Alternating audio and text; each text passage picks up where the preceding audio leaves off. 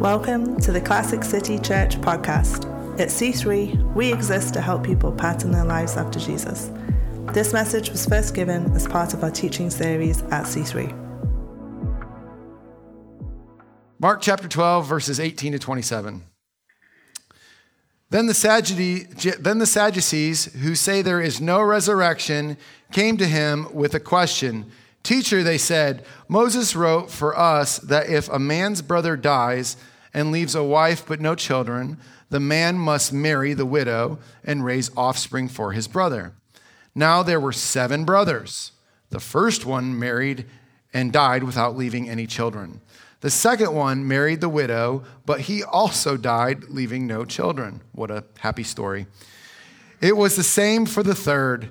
In fact, none of the 7 left any children. Last of all, the woman died too. At the resurrection, whose wife will she be, since the seven were married to her? Jesus replied, Are you not in error? You do not know the scriptures or the power of God. When the dead rise, they will neither marry nor be given in marriage. They will be like the angels in heaven. Now about the dead rising, have you not read the book of Moses in the account of the burning bush? How God said to him, I am the God of Abraham, the God of Isaac, and the God of Jacob.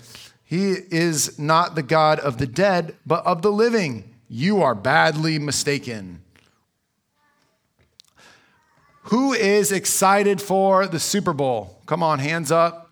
Give me a holler. Anybody? Anybody? Few, little bit? Come on, guys. I feel like you got to at least. Okay, who's going for the Chiefs? All right.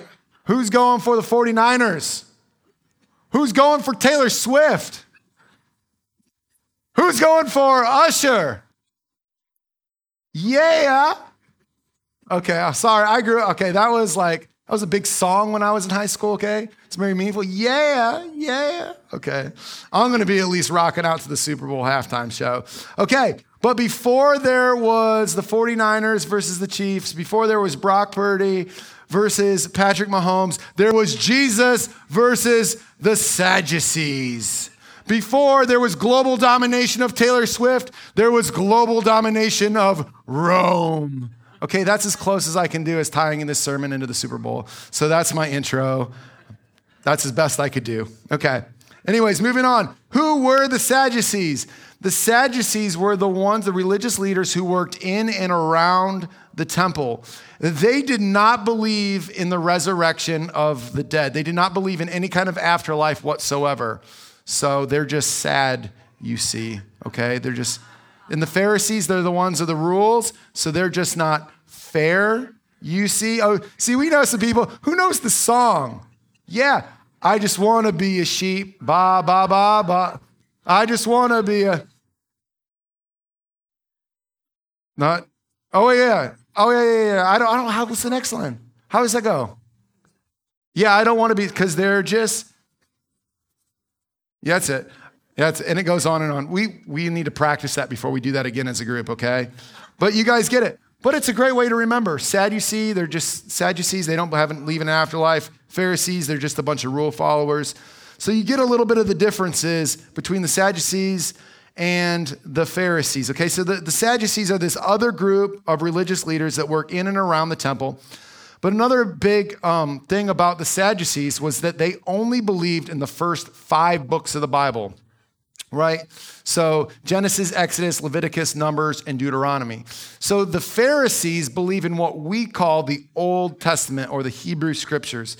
So the big chunk of the Old Testament the Pharisees all believe in, where the Sadducees only take the first 5 books of the Bible as God's word.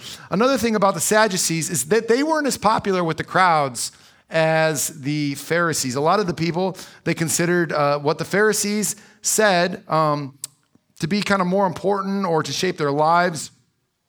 Where the Sadducees, though, they were more politically and theologically conservative.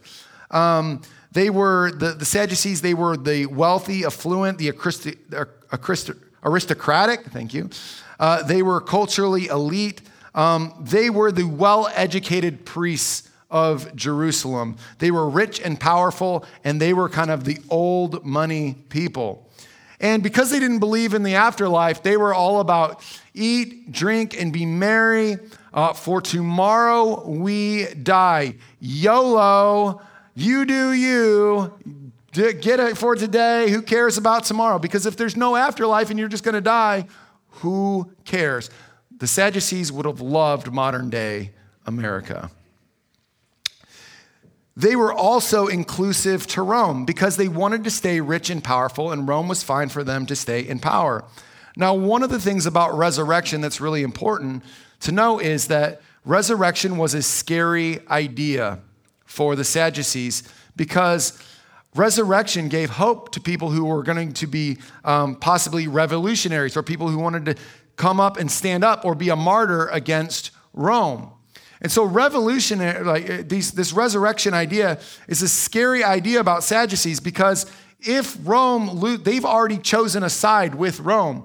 And if Rome gets overthrown, the people are not happy with the Sadducees and they're going to be pushed out too. And in fact, in 70 AD, that's exactly what happens.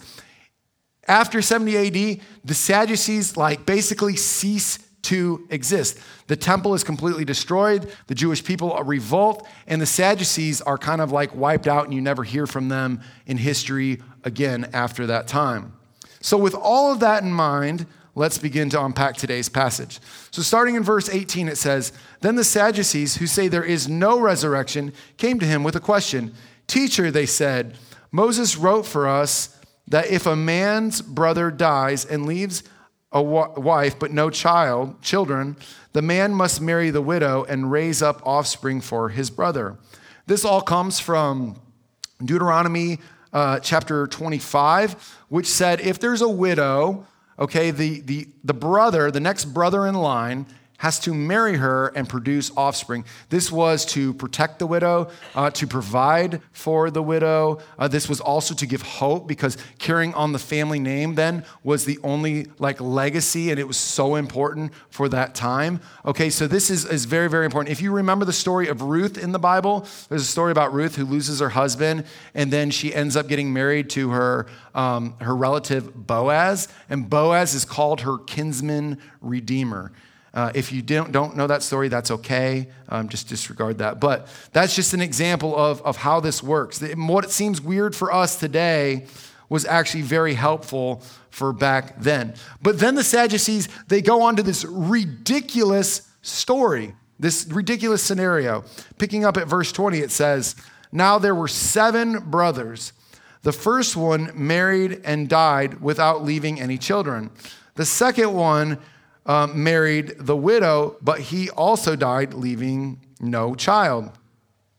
It was the same for the third. In fact, none of the 7 left any children. Last of all, the woman died too." Okay, my question is, how many brothers does it take to realize that this woman is straight up poison?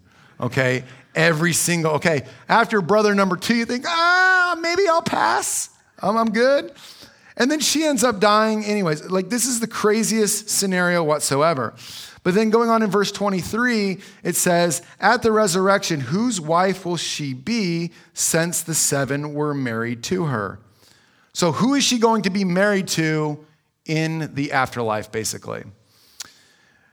Jesus replied, "Are you not in error because you do not know the scriptures or the power of God?" This is a huge insult. This would be like coming up to me and saying, after my sermon, you would say, "Pastor, you don't know what you're talking about. You need to go learn your Bible." Okay, this is like a big slap in the face to the Sadducees that Jesus says to them.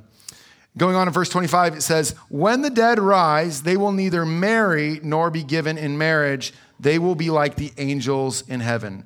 Okay, 2 things from this is that Jesus says, basically, it seems from what Jesus says that there will be no marriage in eternal life. That marriage is temporary for this life, but doesn't seem that there will be marriage in heaven or in eternal life. And for some of you, you're going to be really sad about. For others of you, you might just be completely relieved. No, I'm just joking. Just joking. Okay, the second thing is, because the second thing about this is it says, you will be like angels. It does not say you will become angels, because people get all these weird things, ideas about heaven, like you're going to get wings and fly around and bounce on the clouds. No, you're not going to do that. And angels are neither male or female. You're not going to be this like androgynous being, like neither male or female or anything like that. No, you will be resurrected from the dead, and you'll have a real physical body. And yes, you will still have relationships with those you had relationships in this life. It will just be different than just your being husband and wife. It will just be different. There is no need to procreate. And that's Jesus' point, is that because there is no death, there is no need to procreate. In fact, the opposite of death is resurrection. That's the opposite of death, is resurrection. In verse 26, then we pick up, it says, now about the rising of the dead, have you not read the book of Moses in the account of the burning bush? How God said to him, I am the God of Abraham, the God of Isaac, and the God of Jacob. He is not the God of the dead, but the God of the living. You are badly mistaken. Another good slap from Jesus, right? Like, get it in order. God's promise was to raise the dead is not really found in the Bible until you get to like the book of Daniel or in the book of Ezekiel, which is towards the end of the Old Testament. So if you're a Sadducee and you only believe in the first 5 books of the Bible, you can see why they don't believe in the resurrection of the dead. But though it isn't explicit, Jesus says it is implicit, that there is about rising from the dead found in the first 5 books of the Bible. Now, in Jesus quotes from Exodus 3, where God is talking to Moses at the burning bush. And Jesus quotes from scripture and says, I am the God of Abraham, Isaac, and Jacob. And that these shows that these guys are actually really alive in heaven with God, and they're not just dead. That's what the Sadducees, again, they did no eternal life, no life after death whatsoever. So that these guys, Abraham, Jacob, and Isaac, these heroes of the faith, that they are in heaven with Jesus or in paradise, and they are awaiting the final resurrection of the dead. Now, if you grew up in church, right, or you've been in church long enough, you know who those people are, and we won't mention their names today, but you know those people who you've encountered that are like Pharisees, right? Those ones that just love the rules, right? Rules, rules, rules. Don't change anything about my tradition. That's the way it's always been. That's the way we're always going to do it, right? You know who those people are, and guess what? We love those people anyways. But for every single Pharisee that there is in the church, there's probably about 5 times the amount of Sadducees, right? It's all about live here for now, eat, drink, and be merry. Yeah, there's heaven, right? But it doesn't matter what I do to my body here and now. It doesn't matter what choices I make, yada, yada, yada. Let's just YOLO. Let's just enjoy life. Yeah. It's a very Sadduceic lifestyle. And in fact, whether you lean more on the Sadduceic side or the Pharisaic side or no side at all, I think Jesus has important words for us today about how to live our life. He says this to the Sadducees. He says, you are not in error because you do not know the scriptures or the power of God.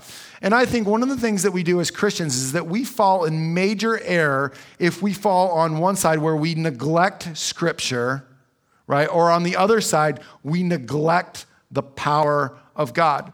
But you see this in almost every mainstream church in America, right? There are like Bible-believing churches, right? They're the ones that get so excited about exegesis and like studying the scripture and what this original word meant. And like, they just, it's all Bible. But there's like no mention. It's like the Father, the Son, and the Holy Scriptures, right? There's no mention of the Holy Spirit. There's like no power. There's nothing about like, you need to go and like proclaim the word of God, or like you need to share your faith with other people. There's no mention about prophecy or praying for healing.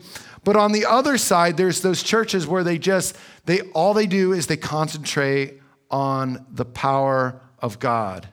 It's like, oh man, we just got to sing that Phil Wickham, like that song. That's when the Holy Spirit comes, and we can just sense when the lead singer just hits that F sharp. That's when the Holy Spirit comes, right? That's when it happens, right? And it's just all about an experience. And maybe it does happen when that happens, but it's all just about having an experience of God.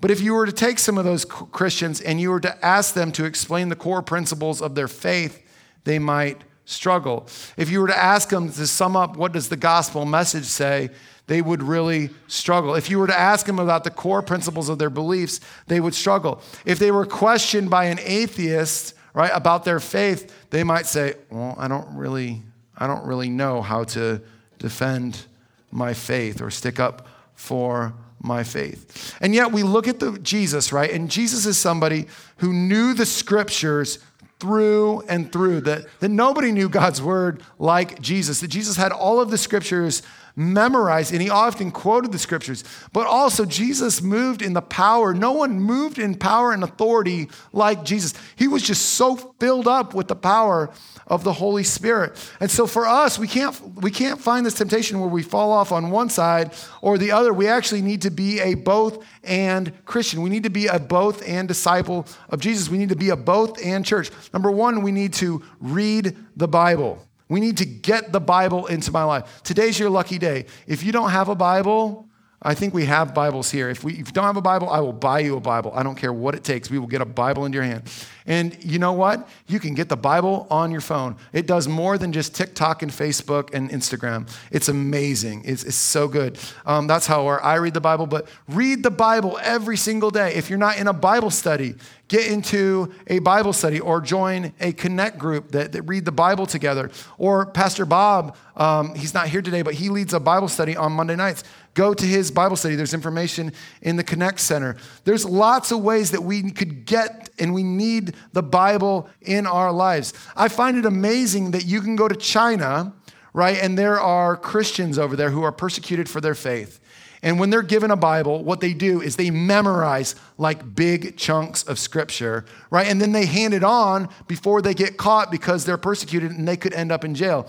We live in America where there's like 5 Bibles in every home, but it's all just collecting dust sitting on the shelf, right? Like that's a big deal, right? God's word, if you want to hear God speaking into your life, man, get stuck into God's word. Find a devotion. Find some daily reading plans. Get a study Bible. Do whatever it takes to get the Bible into your life. It is God's word, and it is fresh for you today. It speaks to you. It rebukes us. It motivates us. It gives us encouragement and strength. But the other thing is you need the power of God in your life. Now, I drive a Toyota Matrix. Dave Ramsey says the number one person that's a millionaire drive Toyotas. I don't know whether that's a true thing or whether I'll ever be there, but guess what? I love my Toyota because it is faithful and it always runs. In fact, I love it so much that I've read the entire user manual in my glove department. In fact, I love it so much that I have started to underline all my favorite parts. Places where I have questions about my car, I've started circling words so that I can go back. And then, you know what? That Toyota's made by the Japanese. So I've actually started a class in Japanese so I can learn the original language that it was created in. Now, what if I did all of that, but I never drove the car? Here's the thing. There are Christians that can tell you and I love the Bible. But there are Christians that can tell you everything about God, right? But they have never been filled with the Holy Spirit and are not acting in the power of the Holy Spirit. It's like they've been tossed the keys to the kingdom of God and they've never done anything about it. That not only do we need to be people filled with God's word, we need it in our heads, in our hearts, but we also need it into our hands. There are Christians out there that have never prayed for the sick. They've never prayed for anybody. They've never shared their faith with anybody else. They've never even received or given a prophetic word. They've never seen anybody break the chains of addiction. Right? Jesus Christ, by the power of his Holy Spirit, puts us and moves us into action. Here in Jesus' life, we see that no one knew the word of God like him, and yet nobody demonstrated the power of God like Jesus. We need to be a church that is both and, full of the Bible and full of the power of God. If we want to be his followers, his disciples, his apprentices, whatever you want to call it, like we need both. We need both in our life. And that's the kind of church that God, I believe, is calling for us to be ones faithful to his words, deep in his word, but also overflowing in the power and presence of the Holy Spirit to bring the kingdom of God into our hurting world. That's the church that God is calling us to be.